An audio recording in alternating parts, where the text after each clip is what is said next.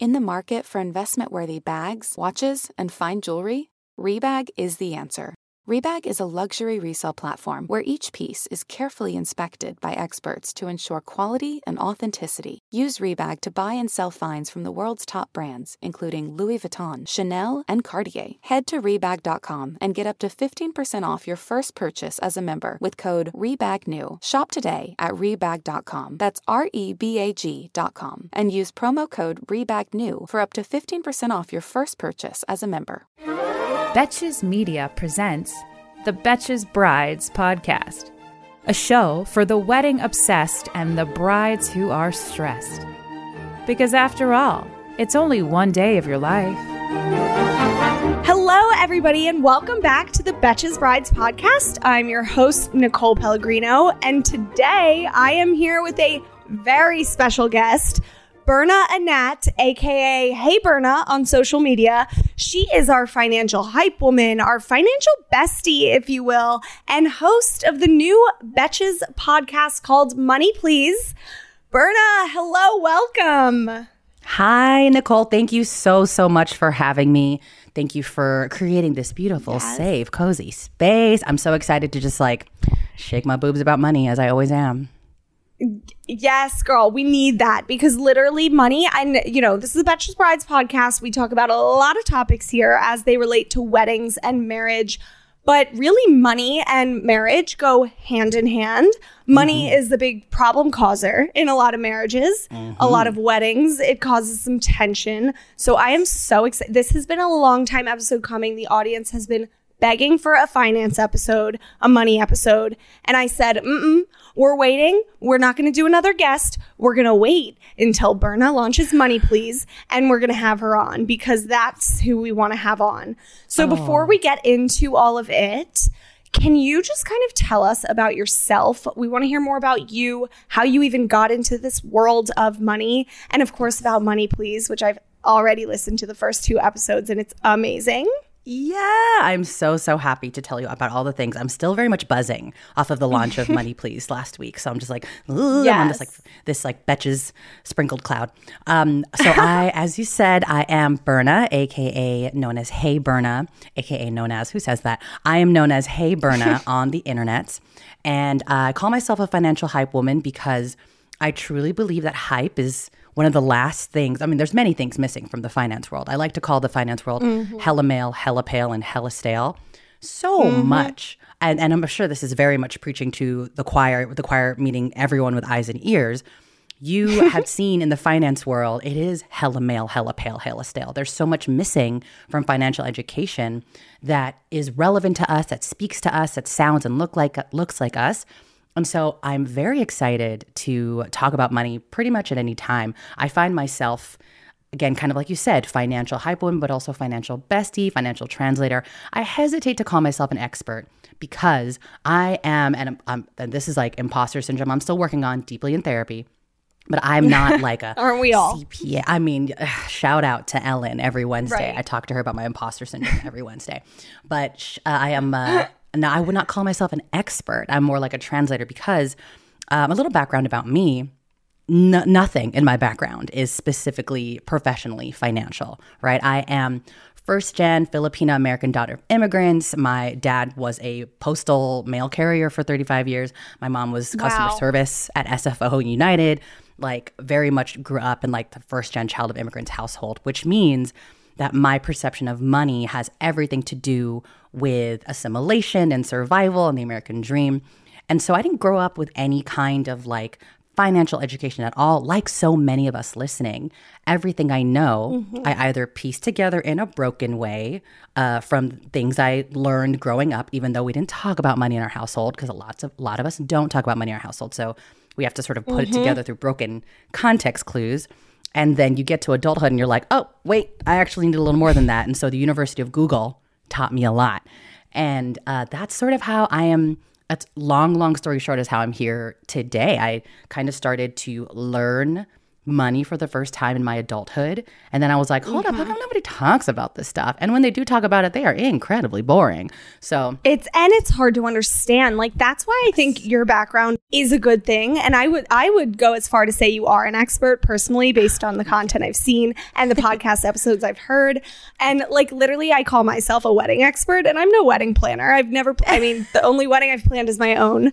But just being around them at this point, I'm a fucking wedding expert at this point. That's right. So, that's so true. But no, that's why I love your content, because it's just easier to understand, and it's more fun to watch your content and learn about finance. Like, I'm not gonna, listen to a boring episode of a other random financial podcast, because then I don't actually remember it when it's not like funny. And you just break it down for a second grader, which is what we literally need these days for us. So absolutely. It's very explain it to me like I'm 5, because I'm 5. Yes. I need it like that. Literally. And so I realized that when I translate it for myself, I'm like, oh, this could actually hit for other people maybe. And thankfully the internet was like, yes, absolutely. And I'm also very blessed, and you'll see in the Money Please episodes coming up, that I'm surrounded by a lot of also incredible financial experts and friends. So we bring them on. We need more voices in general. So I'm very happy to be one of the first finance voices on Brides, but hopefully I'm not the last. I've got lots of much smarter friends to bring along. Yes. Well, we're just dipping our toes, because again, like, literally money and weddings go hand in hand. It's truly, you can't have a wedding without money, essentially. I mean, you can, but this day and age, they're expensive. They are. Yes. So just to get into kind of like just starting, we had a ton of questions for you about, like, first, how do we even start to budget and save up for a big event such as a wedding or a honeymoon? Like, where do we even begin? And break it to, like, pretend we just got engaged. What would be the first steps in starting to budget for the wedding day? Oh my gosh. This is very interesting mental cosplay, because I just got very excited specifically about the money part of it. Because, I have saved up for a lot of large things in my life, have not yet tried to save up for a wedding, full transparency. But I would imagine that it's the kind of thing where it's like, all right, these vendors got to get paid in cash, right? Like, we want to do as much as we can to avoid debt. We can't always. We want to do as much as we can to avoid debt. And so this is very much like a lot of other life events, in that I'm going to have to sort of envision the day and then work my way backwards and give myself a monthly goal to hit, to sort of like get to the promised land. So my favorite thing to do is to, one of my absolute favorite things is the fact that the internet gives us so many amazing, incredible free tools. And I love to talk about money. I don't love math as much. I graduated with a degree from a communication school in public relations. So despite being a financial hype woman, I love a calculator. And yes, I love to go on these free savings calculators. So you might use like NerdWallet's free savings calculator, or the Balance, or I think there's like Credit Karma. But basically, it helps you create a sort of month by month goal. You tell the savings calculator, I need this much, or if you have already sort of a budget in your head, I want to be saving up this much, plug it in, here's how much I make, here is, even like my interest rate on a savings account, all this stuff. And it gives you a specific, like, all right, well then you need to be saving this much if you want, your wedding is in 18 months, you need to be saving this much every month to hit that number by that specific time. So that's the first thing that came to mind. I was like, oh, let's mess with the savings calculator. I also know, though, that I have a lot of friends, of course, in the last few years who are like, okay, we're engaged. Is the wedding just is someone going to give me an orientation packet of just going to happen? How much all this is supposed to cost? Right? It's like, it's very DIY. And so honestly, what I would do if I'm pretending that I got engaged today and I was like, oh, shoot, it is time to budget for this wedding, I definitely would try to pick a date first so that we can mess with the savings calculator eventually and be like, all right, we have 18 months, we have 20 months, we have 3 months to save whatever it is. But I also, I would dig into the fact that the personal finance world is actually obsessed with weddings and obsessed with wedding planning financially. There are blogs, on videos, on content, on entire Instagram accounts dedicated to here's exactly how much I spent on my wedding. Here is how I budgeted for it. And so And I could tell you things step by step, but it would be, I want you to go and dive into the Trevor. So it is 2021 and people have been blogging about this kind of things for years. And it gets so specific as to, here is our exact budget for the wedding. Here is what our expectations were. Here's our venue. Here's our date. Here's how long we had. And people break down their entire savings timeline for you. So what I would do is honestly get me to the internet and put together sort of a financial vision board of what people have planned in the past. This will probably become like an annoying Excel sheet or maybe like a personal Pinterest board, but I would gather sort of scenarios of what people have done before and see what their budgets have been and see if I could piece things together from there. Because watching my friends DIY it, just be like, I don't know, my aunt said this venue over here and then this photographer over here, I guess it costs what it costs. Right. I need somewhere to start, so I would look for structure. And at the end, when you DIY it like that, at the end, you end up spending this ungodly amount that you didn't, or like end up at least putting deposits down with vendors that all add up to this ungodly amount that you weren't expecting. And I think that you nailed it. It's like you need to have that, visualize the wedding you want and make that financial vision dream board and work towards that. And to get to that, I think, like you said, just use the internet. It's all out there. People will tell you how much they spent. Talk to friends. Do what I like to call vendor shopping. Like go to the vendors directly. Say you like a certain florist. Go and ask them how much flowers would be on X date for your wedding. You don't have to tell them yes or no right away. You can say like, okay, I'm going to go back and see if this works within my total budget. That way, I think the more you can plan ahead, the more you can expect, the more you can know what you're expecting to spend, the more you can actually work towards that. And I love that you have a tangible budget calculator too, because I'm going to start using that for like anytime I want to buy something. I'm just going to put in the amount and I'm going to work and I'm going to do the monthly calculator. I didn't even know those existed. So thank you. They save lives, because the idea of like, I want to save for this thing, I guess it'll happen at some point. That is where we get off into the, what is it like if it can't be measured, it can't be managed. Like you want to be able to measure exactly how much the number is. I think a lot of people also, when they're planning for their wedding, of course, a lot of us have been thinking about what our dream wedding is going to be with all these high expectations, but we're so terrified to look at the price tag of it. And I think a lot of people go into their wedding plan being like, it's going to cost what it costs. I don't know. I'm going to just bill me the day after when I'm hungover and then I'll deal with it. And it's a lot of the time I sort of liken it to, it's like when you're, you have your clothes chair in your bedroom, the chair where you just put all the clothes on it. Oh my God, the chair. I'm known for having the chair. You got the clothes chair or the clothes ottoman or the clothes desk. It's a rotating chair of clothes and it literally just always has like at least 3 shirts on it at all times. I'm just like, why can't I hang them up and put them away? But perfectly go on, good what closet. were you saying about the clothes? Yeah, exactly. The clothes chair, you pile it up enough, right? And it's there and it's there all the time. Sometimes you're sleeping and you wake up in the middle of the night and you look around and you're like, is there maybe this is just me because, double Scorpio brain. I'm like, look around and I'm like, is that a murderer standing in the corner of my bedroom? Is that a moo-moo? Is that a looky-loo? Yeah. And I'm like, what is that terrible thing? And like the more you stare at it, the more you're, yes, exactly. And then you're like, oh my God, it's growing legs. Oh my God, I could see its wings. Like it's because you're in the dark, you're making up all this like creepy shiz, right? And then you turn on the light, you're like, oh, it's just my clothes chair. Like I was making too big of a deal out of it. I would really encourage folks to be brave and take a look at the price tag of all those things that you want, because ignoring it until and being like, it costs what it costs, you want to be able to give yourself a little bit of time to kind of get over the sticker shock of something and then be able to plan it with tools beforehand, as opposed to just being like, it's going to cost what it costs. And I think too, like going off of that, you can set a certain amount that you can realistically afford and work towards that. And it doesn't have to be, we've talked about like all different types of weddings on this podcast. Obviously, weddings in all sense are so expensive. But if you determine that you can only spend X amount, you can still have a beautiful wedding at X amount. Like, especially after COVID, we've seen that people are having weddings for $10,000, which typically in the weddings world is a very affordable wedding. Right. And you can throw a beautiful like backyard wedding for not that much. And I think that just all goes back to visualizing the wedding that you can realistically have, no matter how much that is, and save up for that. Would you say that people should start saving for their wedding? Like, let's say they want to have a, bougier wedding and you've always dreamt about that.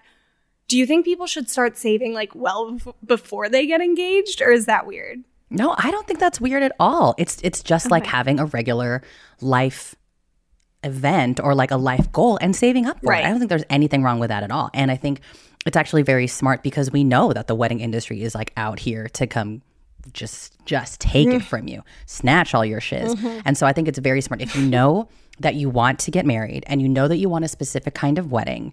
I mean, of course, there's no predicting what could happen, and like you and your boo might come up with something different, but it's never bad to have extra cash.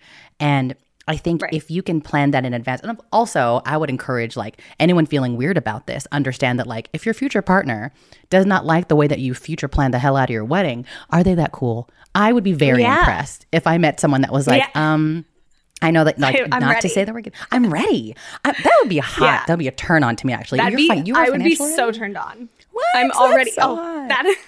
I'm already turned on just by the thought of it.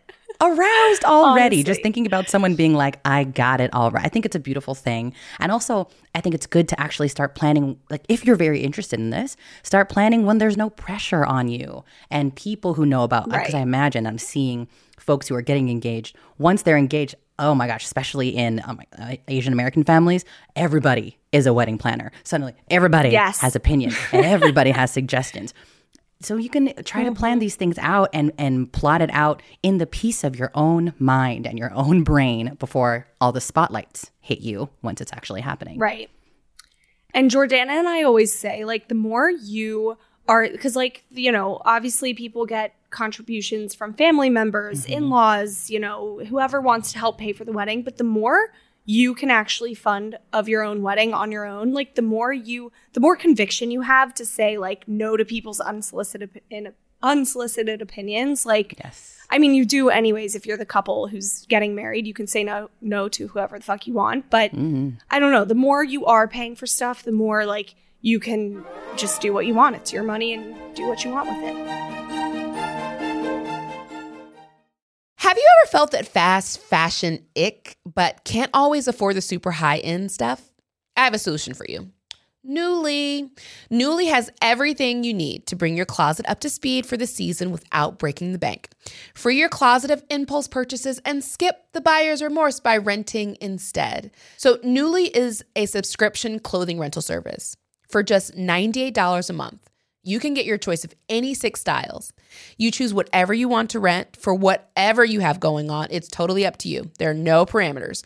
You get access to thousands of styles from more than 400 brands. There are no fees. There's no late fees, no damage fees, no fees to pause or cancel. So no big deal if you like lose a button, I spilled something on it, or you just need to take a break. They have inclusive sizing all the way up to 5X, as well as petite and maternity. You always have the option to buy what you love for sometimes up to 75% off. Nuuly is a great value at $98 a month for any 6 styles. But right now, you can get $20 off your first month of Nuuly when you sign up with the code BRIDES20. Just go to NUULY.com. That's Nuuly with 2 U's and enter the code BRIDES20 and sign up to get $20 off your first month. That's NUULY.com. Nuuly with 2 U's with code BRIDES20. Nuuly subscription clothing rental. Change your clothes. When you need mealtime inspiration, it's worth shopping Kroger, where you'll find over 30,000 mouth-watering choices that excite your inner foodie. And no matter what tasty choice you make, you'll enjoy our everyday low prices, plus extra ways to save, like digital coupons worth over $600 each week. You can also save up to $1 off per gallon at the pump with fuel points. More savings and more inspiring flavors make shopping Kroger worth it every time. Kroger, fresh for everyone. Fuel restrictions apply. So we had a bunch of questions being like, how much percentage of my actual annual income should I think about spending on my wedding? And I don't even know if this is some sort of rule or not. I wanted to ask you, like, is that a thing?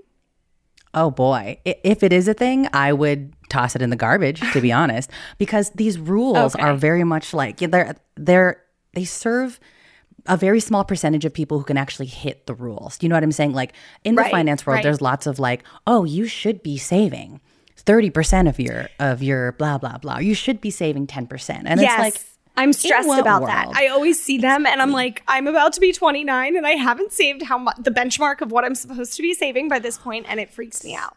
And like, who set this benchmark? And what happens when I say, who's going to give me cookies when I set this benchmark? It only gives you anxiety because everybody's financial situation is incredibly different. And also sometimes things happen like a global pandemic and you can't hit that 10 to 15 to 30%, whatever you find on freaking CNN or Forbes today about what you're quote unquote supposed to be doing. And so the only advice I feel like I really could give is, of course, it's sort of the cheesy of just like, well, it feels right to you. But what I mean feels right to you is I'm a big budgeting bitch. I'm very, very obsessed with budgeting. BBB. And BBB energy all day. And I always want to make sure that people's basics are covered. And then after that, I'm like, you can save for whatever the hell you want. But are you good in terms of what you need to survive this month? Are you good in terms of what you need to survive in the following months? Do you have a debt payoff plan for the debt that gives you the most anxiety or the most expensive debt in your life, which we get into in Money Please? Do you have an emergency savings that you have contributed to or are working on contributing to? Do you have your basics covered? Is that allotted for in like your upcoming paychecks? If it is, then go fucking buck wild. Say whatever you want on your wedding, but I don't want your financial security and like your mental financial security to suffer because you think your wedding should be a certain way at a certain time. I think it's all about covering the bases first, and then you set your own rules. I love that. That way you are having the wedding you want, but you're not going bankrupt or going into debt because of your own wedding, which nobody wants to do. Yes. So we had a couple questions about just like, okay, once you're married, you saved up for that wedding, you had your dream wedding. Now you're kind of approaching finances as a married couple or as a couple. You can start approaching finances together before that. Yeah. So where do we even start? Like, what are the differences of, managing your personal finance on your own and then merging it together as a couple? And where do we even start when trying to do that? Like, what should we be talking about? I don't know. Just walk me through it because I'm actually going through this all right now. Yes. I love this question. Of course, not everybody needs to be as extreme as me because I am a financial hype woman obsessed, money obsessed person. I just broke up with my partner of 5.5 years. He's cool with it. I like texted him last week about like, I'm gonna start talking about you on podcast. He's like, whatever, it's fine. Like, see you. He like dog sits my dog every week. It's very amicable. Awesome. That was the most financially healthy relationship of my life. And it is because we started talking about it like date 5. I was in like the peak heat of my like, oh my God, I just discovered budgeting when we first met. And I was like, what's up? Okay, we're eating pizza on St. Patrick's Day. And I got to tell you, I have $38,000 in student loans at that point, $12,000 in credit card debt. Like, are you with it or are you not? I'm using this as a litmus test to see if you can talk about finances with me. Yeah. And get it out on the table early. Exactly. Yeah. I don't want this kind of stuff to have hidden this kind of thing and gotten weird about it in relationships before because money is so personal. It's never just about the dollar signs. It's always about how we perceive money growing up in our families, the good and bad things that happen around money in our families. And of course, like any other baggage, we bring that to the relationship. And so I would say what was really healthy for myself and my former boo is that we created a goal, like a small goal for ourselves first. We didn't go to the like, okay, let's unpack our financial baggage and what was it like when your family filed for bankruptcy? Let's, did you cry the first time someone took your lunch money? Like, we didn't get into all that. Yeah. We were just like, I don't care about all that. I don't. And like, even if I did, like, damn, I'm still working on that in therapy. I don't know if we could, like, it gets real personal. And so earliest on in our relationship, we were just like, how about you and me save for something small first? Like, let us together save for, where did we end up going? I think we did like a road trip to LA. And we're like, okay, well, if we're doing this road trip to LA, it's like a weekend thing. How about we open up a joint savings account? This did feel like a very big step, but we're like, it's not a joint savings account for our life. It's a joint savings account for this LA trip. This could be canceled. This could be taken away. I didn't even know this was, I never even thought of doing that for for something. That's a good idea, a good test. Yes, oh my God, exactly. wait, so go on. Yes, that's a thing. It is the test. A lot of people think that when they're in a relationship, at any point in their relationship, when they start talking about money, it is now this big, like that, all that pressure. A lot of people's relationships don't mess with that pressure. Like they can't stand that pressure. It's a lot to put on yourself. So do one small thing, like agree to save up for one small thing that has a beginning and an end. And you can open up a joint checking account or a joint savings account or a mason jar in somebody's apartment and just plan for that one thing. Because then the two of you will come at that thing with the context of the trip as opposed to the context of you suck at money or you spend too much. And overall you have this, we're not pointing fingers at each other. You're pointing fingers at the trip, which is really, you learn so much about each other in a sort of like backdoor way and a much smaller pressure type of way when you're just planning for this one thing and discussing it around a tangible event. Yeah, and I like that you're contributing to that joint savings account every month or whatever. That way you can kind of get to see like that other person's saving habits. Like, do they contribute on time? Do they? And that's like a nice test in the relationship to see like, are you both willing to work towards this together? And then you get to enjoy the trip at the end or whatever it may be that you're saving up for. Exactly. I love that. It's super fun.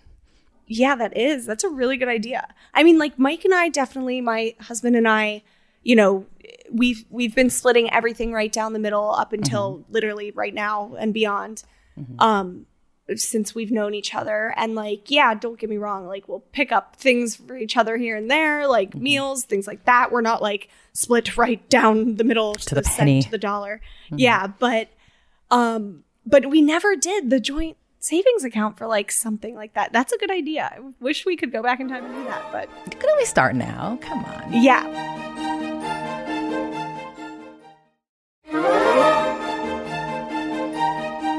Speaking of joint accounts, we had a ton of questions about that as well. I feel like it's just been like a step 1, you get married. Step 2, open the joint account. Like that's just been kind of like the rules of all time.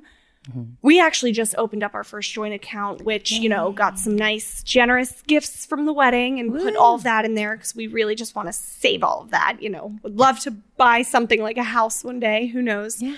But would you recommend, can we talk about joint accounts? Like, would you recommend doing them? And if so, when should you open up like an actual joint account together to start saving long term? Do you, like what do we think about joint accounts? Oh, I'm very pro joint accounts. I am, as you said, very pro joint accounts starting off small. And again, with me and my former partner, we started a joint checking account first very early on because we were just excited about like learning about money together.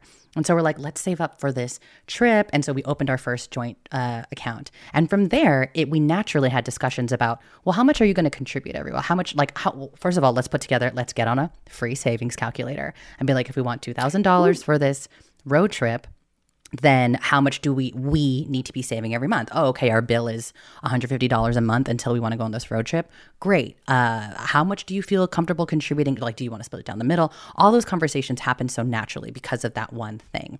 And then from there, we were like, this is fun. Like, what else? Like, now it sort of became our forever joint travel savings account. We're like, what else can we do? This is like a fun experiment for the both of us.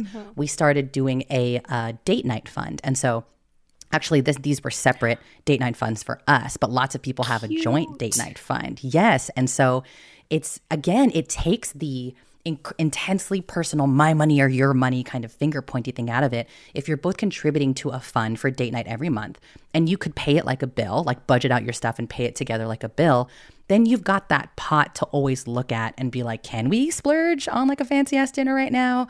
Should we get in and out for the 7th time this month? Let's look at the date fund.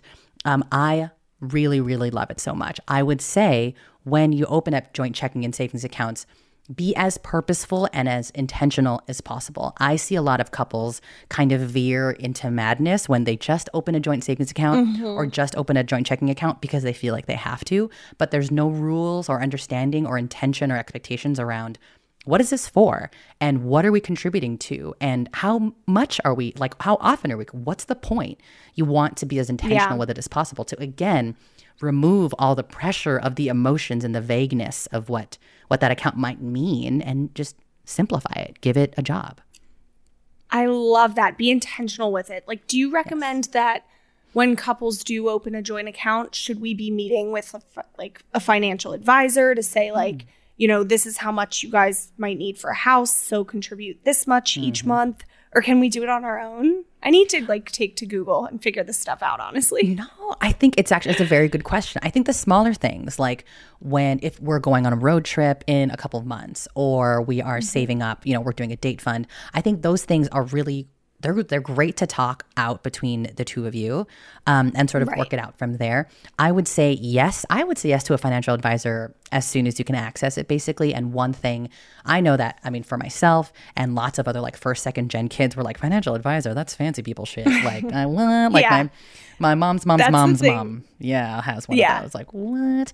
And so, that's when you really know you're an adult, when you're like seeking a financial advisor, when you're like, I don't know. That's true adulting. It is, but it's more accessible than people think. There's this one website that I love, this one resource I love to talk about called advisorsgiveback.org. And it started actually in the very beginning of the pandemic, where a bunch of licensed and professional financial advisors got together and they were like, you know what? Financial advising does seem really inaccessible. And some people, and especially in these very, very difficult financial times, people need us more than ever, but they're intimidated and less resourced to access us. And so these are financial advisors who they donate their time, or you can pay them on a scale. You can try them out for a couple of sessions, then donate after that. Like, you can kind of dip your toe into it together. And I think it's an incredible thing to do, especially when you start to save for the big things that then require, maybe we're going to start talking to loan officers. We're going to start looking at, I have so many friends going through we're going to buy a house together phase. And it's like, it is like surgical, the kind of things we need a whole episode on that. I vaguely know what a down payment is. And other than that, I don't know what else goes into like a house, like mortgage. God. I don't really know what mortgage even is. It's kind of sad. No. It's a whole language. It really is. Exactly. Are we doing a Money Please episode on that? Because if not, 100%. I'm going to have to talk to Jorge and have us add one, because we're definitely doing it. And I'm bringing on like 7 experts for that, because there's so much about it that I don't understand. That's what we do on Money Please. I'm like, explain it to me like I'm 5, so that no one else has to feel dumb about asking these questions. But I think I would say bring in a financial advisor. Basically, once the language stops making sense to you, absolutely bring in a financial advisor, because it's almost like, and there are now things like financial therapists, and like for me, the ideal financial advisor would almost also be sort of a financial therapist at the same time, because of course the personal things will start to come out when you start to talk about money together. And so I'm very pro financial therapist and advisor. What is a financial therapist? That's a thing. Girl. Oh my God, absolutely. So financial therapy is an incredible thing. It's a little new. And actually, we talked about financial therapy in our second episode of Money Please. And we talked to a therapist who does financial things. Financial therapy is very much a thing. And basically, it's like therapy, but specifically, they help you or a couple or your family untangle the financial trauma in your life. Because so many of us learned about money not because school gave us this beautiful curriculum, but because some effed up stuff happened connected to money with our parents, with our caregivers, within our relationships. And so we need to be able to, ideally, this is not an incredibly accessible resource for everybody just yet, but it's the kind of thing where you can sort of comb through your financial traumas and try to get a better, more healthy relationship with your money, so that you don't repeat the same financial mistakes that maybe your parents taught you, or that you've been suffering through your whole life. And, you basically create a healthier relationship with your money, so that, for example, ideally, when you're in a partnership or in a marriage, you can come kind of more financially healed, and you're not projecting your financial trauma-ish onto your partner and being like, you just want to take all my money. Or I'm like, I'm going to hoard it from you because I don't trust you. It's like, oh, that's trauma. We got to figure that out. Oh, wow. Okay. Yeah. That's legit when you explain it like that. I guess there are a lot of people out there with financial trauma and stuff that need those kind of resources to break those habits. That's amazing. Yes, absolutely. And then if it's two people in a partnership, just like a childhood trauma, relationship trauma, all those traumas start to try to make out with each other, and it gets very messy. Yes. Yeah. And so that's bring in the advisor, bring in the therapist. Yes. And I also like how you said, like, you in your previous relationship had a healthy, healthy relationship together about finance. I think that is so important, because like I mean, that's how a lot of marriages and relationships end up ending, is fighting over money problems, money issues. I mean, money is one of the biggest causes of divorce. So if you can set that foundation early on, break whatever bad habits around money, and like have a healthy relationship with money together, I think you're good to go. Absolutely. That being said, we always get questions like, you know, when I get married, do I have to, if my partner is in all this debt, does that debt then become my debt? Oh, that's a very good question. I would say, so while basically, and someone's going to maybe need to Google check me on this, from my understanding, the debt doesn't officially become your debt just because you're married. And I believe that's the case, at least in the US. Your debt is still under your name as an adult. There are certain kinds of debt that if you pass, it could get passed on to your spouse. And that's so funny because I'm finishing up a book about money for young folks. It's just explaining all the things that no one ever taught us about money. And there's a little box in there of just like, so what if I just like don't pay off any of our debt? There are some debts that will get rolled over onto your partner, or onto your next of kin, or your family, or to like your general estate if you've set up the sort of like afterlife estate things. And it really depends. We couldn't say specifically what kind of debt goes where, because it really depends on the company and the type of debt and the situation. But yes, it can become your partner's issue if somebody passes. And so I think, but when people are talking about bringing debt into a relationship, that's definitely more of a personal conversation between the two of you. I mean, I think about the GOAT, Ali Wong, favorite stand-up comedian, and how she talks about how, so she's like, I tried to trap my Harvard husband, he trapped me, and then I paid his student loans. And the audience the audience cheers. I mean, she has this whole set about how she was like, I don't want to work anymore because I'm tired, duh. And so she was like, part of why I married my Harvard Business School husband is so he can take care of me. Turns out I'm the one who got famous. I'm the one that started earning all the money. And when they got married. I love that. Yeah. And I think before they got married, that's when she found out that he has all this debt. And she was like, oh my God, what the hell? And she ended up paying off the debt for him. And it's obviously a very personal, that's a very personal thing to decide. I mean, if you want to build this life together and you want to start from scratch, that's a conversation to have with each other of just like, is this really till death do us part? Is this till financial trauma do us part? Because then we could do a clean slate together. But then again, that's where I'd be like, ooh, we better be in touch with some mental health resources. We better be in touch with our financial traumas, because you don't want there to be resentment. You don't want there to be expectation. You don't want there to be retaliation. It's got to be healthy. Right. And if one of you is in a lot of debt, what steps, I feel like this could be a whole nother episode, and correct me if wrong, but I feel like I've heard you say on one of your episodes or videos that you were in debt and got yourself out, and that's kind of how you learned. Okay. Yes. So tips for just like, if one of you in the relationship is, what are some tips for just like starter tips for getting out of that debt? And or how can like the other person in the relationship maybe help that other person, like support them in getting out?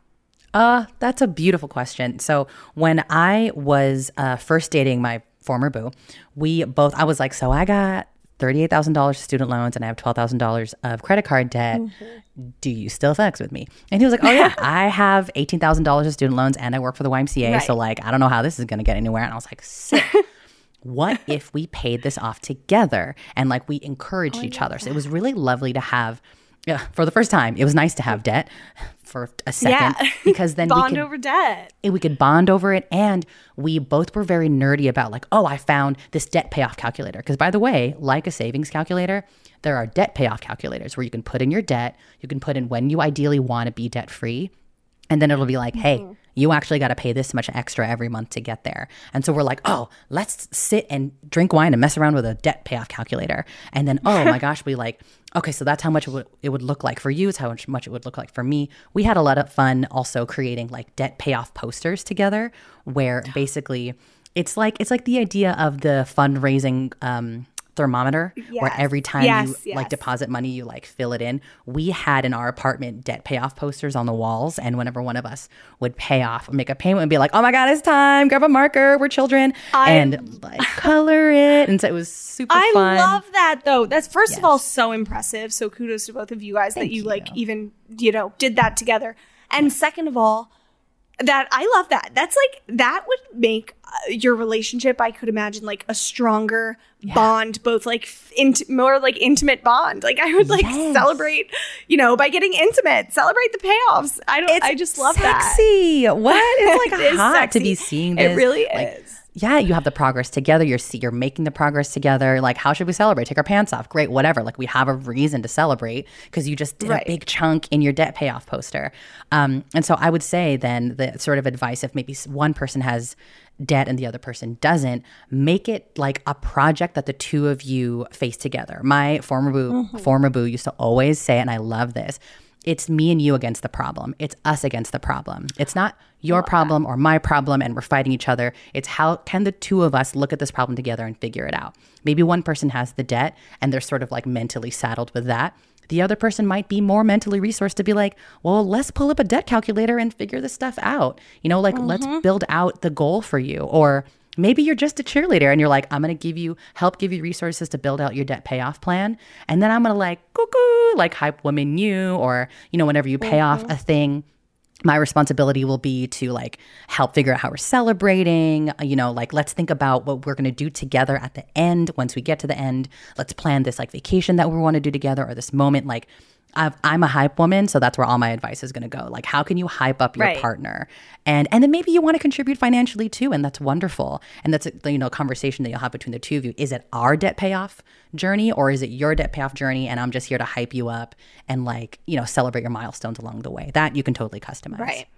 Right. And I feel like it becomes more of ours together when you do get married because, the classic saying, what's mine is ours. But that is refreshing to know, like, it can still be, you can support in other ways that aren't just financially contributing. If like you can support your partner in those ways. Yes. Yay. Well, okay. Kind of last big question about like finances as a couple. Are there big mistakes that you see any couples make together, like financial mistakes? Or is there anything we should be avoiding doing with our money? I would say the number one mistake you should avoid doing with your money in a couple is to not talk about it. I would absolutely, take it with a grain of salt. Again, financially obsessed. And so in the future, when I go back to dating, it will definitely be like it'll be question 1.1, like at least on date 2, probably date 1, to be honest, because now I got this internet stuff going on and they'll probably know about this. But I would say open up the money conversation as soon as possible. And it doesn't need to be, so what are your financial scars and how much debt do you have exactly and how much money? Like, it doesn't have to be the very intense questions. You could just start from a place of, well, what do we want to do together? Well, what if we had a date fund? Let's start there. What if we both joint saved up for that expensive ass wedding that we have to go to in May? Let's start there. Start as soon as possible because, again, money is incredibly personal. And yet, hello, capitalism, we all have to deal with money every single day of our lives, no matter what. And when you're building a life together, then the idea is that you are dealing with all those things together as a unit, as a team. And money will be present every second of your life, no matter what you do. And so to ignore it is really ignoring a huge part of your life as a human under capitalism, as a person who works, as a person who is just functioning. So break that barrier, kind of like open up the taboo as soon as possible. Early. And also with that, again, taking advice from my former boo, it is us against the problem. It's you two against the issue of your financial traumas or your debt. And it can be difficult to separate the personal from the facts.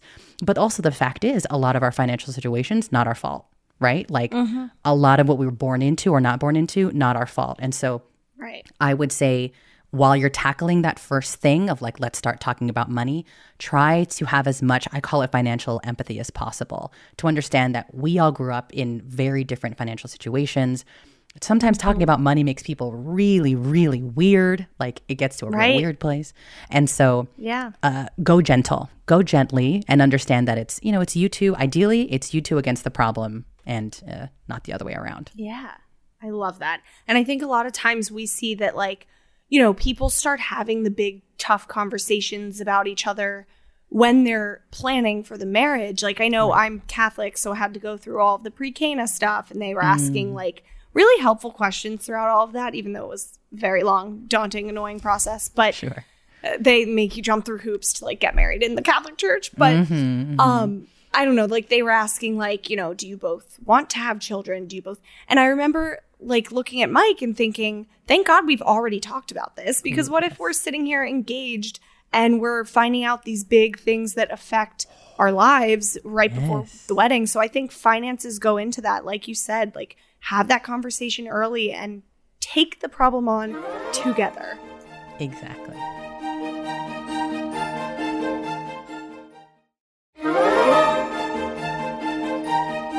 This has just been so helpful.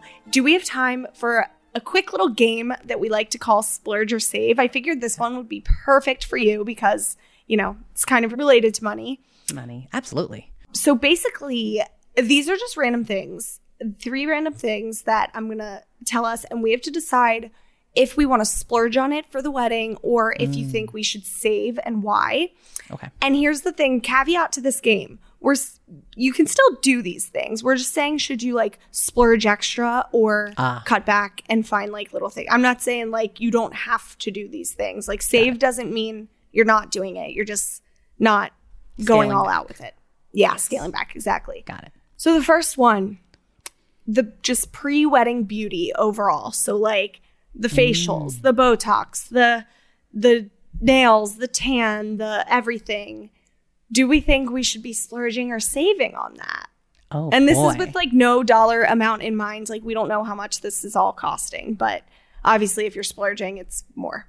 Yes. Okay. I feel like I need to preamble all of this. I am an incredibly low maintenance human being. And like if I ever become a bride one day, my mom will be very frustrated with me because she does not want me to be a low maintenance human being. She would save splurge on all the categories.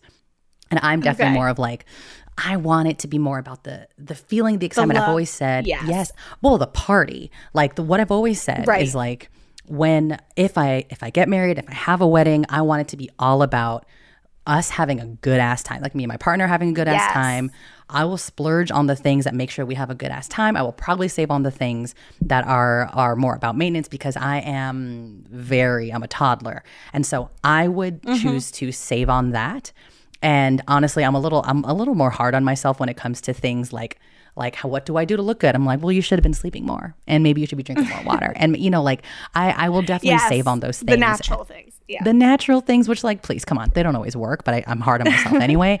And so I would definitely go for save on that one because I'm thinking about tequila and I want to splurge on that. That's why. So I love that because that's true. You've conquered the whole podcast. Like that's like literally the crux of what we try to get to in every situation on this podcast. It's like remember the why, remember the love, remember because there is so much around the wedding industry, including all these pre-wedding beauty things that like just gets in the way and sort of clouds the true meaning of the wedding. Totally. So I love that. You literally just got right to the core. And that means you really are, I have the chills, you really are going to one day with whoever it may be, you're going to have the best wedding ever because it's going to be so much fun.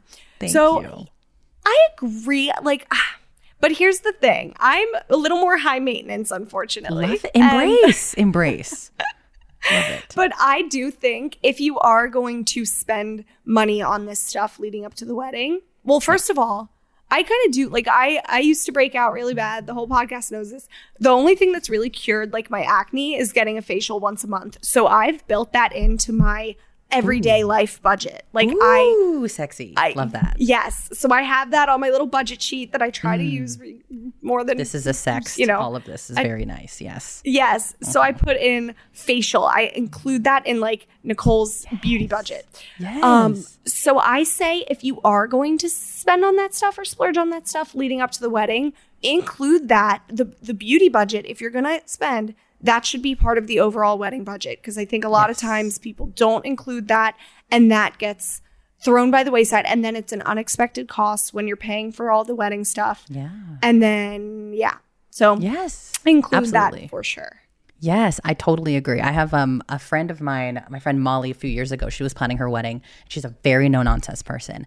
And I was like, Molly, what's it been like planning your wedding? And she was like, okay, I know maybe you're not trying to get married anytime soon. And you're not planning a wedding, Berna, but she's like, I have one piece of advice for you. It's that you and your partner should sit down, have some wine, and make a short list of like your absolute needs, like your oh no list. Like this, you can't, it doesn't matter if like the sky is falling and we lose all the money, whatever. We would protect these things about our wedding no matter what. And it's no judgment. And the both of you talk about it together. And then that you sort of build like a moat and a protective castle around that. Because again, once the wedding planning starts, then everybody in the club has opinions and the industry all wants your money. And so you need to know like, what are the things that I will protect no matter what? And if beauty is one of them, fucking awesome. Figure that out in the beginning so that you know that you don't compromise on that thing that you really, really want for a thing that you kind of maybe don't really want, but kind of feels like you're supposed to. You know what I mean? Like if beauty is at the core of your budget, own that. Say it with your chest, protect it, and understand why. And then it's going to be a lot easier for you to say no to the things that you don't really care about. 1000%. That priority list is key. And especially making it together, because then it's the wedding that you both want, not just you.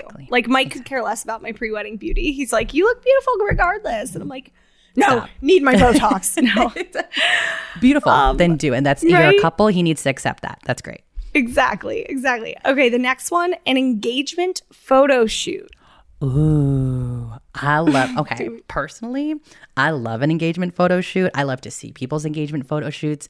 I love when people get really creative about it. And so if it was myself, I think I would splurge on an engagement photo shoot because I love the memories. Like my love language is very much quality time, very much.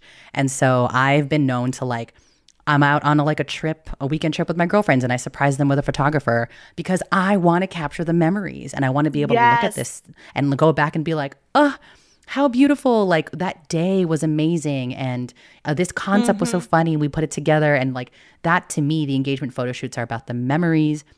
That's what you're physically, tangibly going to look back on. Like many years from now when you start to forget what the hell's going on in your life, you're going to look back on that and it's really important to me. And so I would say splurge on the engagement photo shoot. Not necessarily for me, not necessarily for the reason that like it needs to be nice because other people are going to look at it, but because like that is a fun moment for myself and I want to be able to look at it. And knowing myself, I'd probably come up with some really weird, stupid shit for my engagement photo shoot. And I want to be able to do that. Yeah. That makes it. I just posted on yesterday a couple that they, the beginning of their relationship, they spent a lot of time like cooking these elaborate meals and would always go to this grocery store in like somewhere in California. And they did their photo shoot, the professional engagement photo shoot, dressed up in like wedding outfits in the grocery store. And it was like quirky and fun, but like true to them because I don't know, it's something cool to show the kids one day if you're having kids.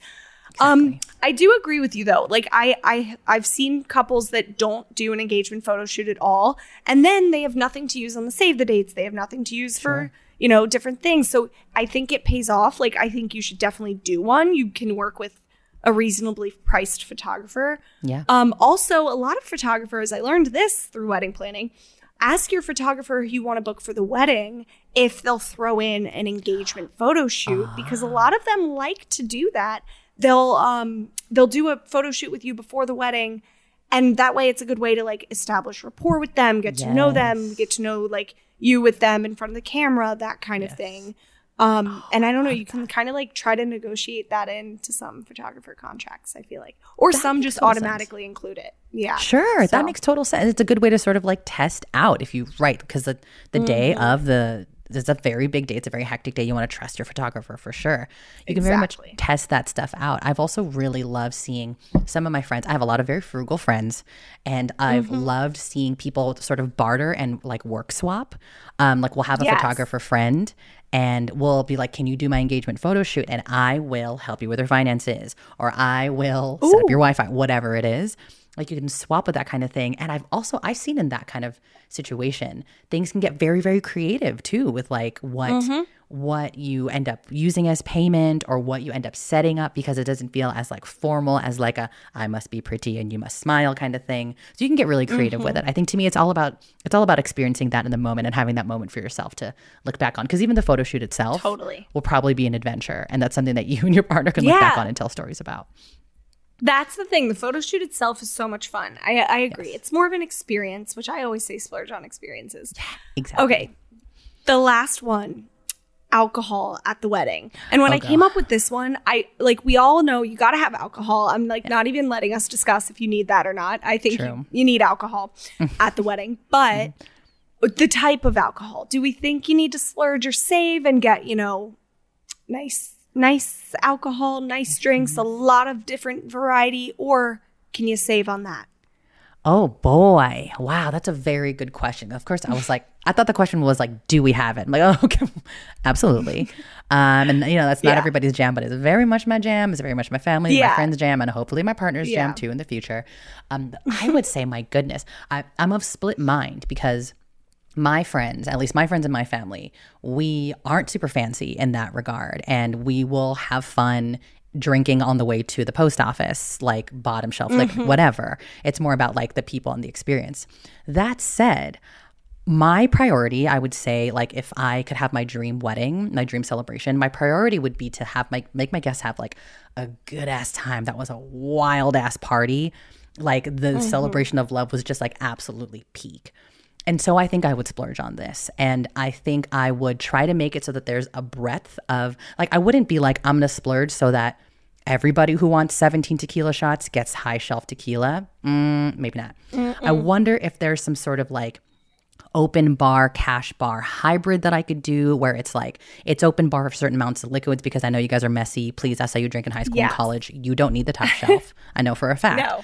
But if you wanted to do the top shelf, it is available to us, maybe at a discounted price. Oh, I love that. I have some fancy aunts and uncles who like, I don't want them talking shit to my mom. So okay, have the top shelf, whatever the heck you need. But also I want to honor my inner ratchet, college ratchet, and the inner ratchet of all my friends, and be like, stop it. Kirkland vodka for you takes you to the same place. Don't lie to me. Don't break the bank. Exactly. I fully agree with that. I also love the idea of just like getting creative and talking to them about like a hybrid thing. Like even, you might encounter some venues that are like, yeah, we'll let you bring in a couple bottles of nice vodka or whatever, nice liquor. And then you can also just do the standard bar package or whatever.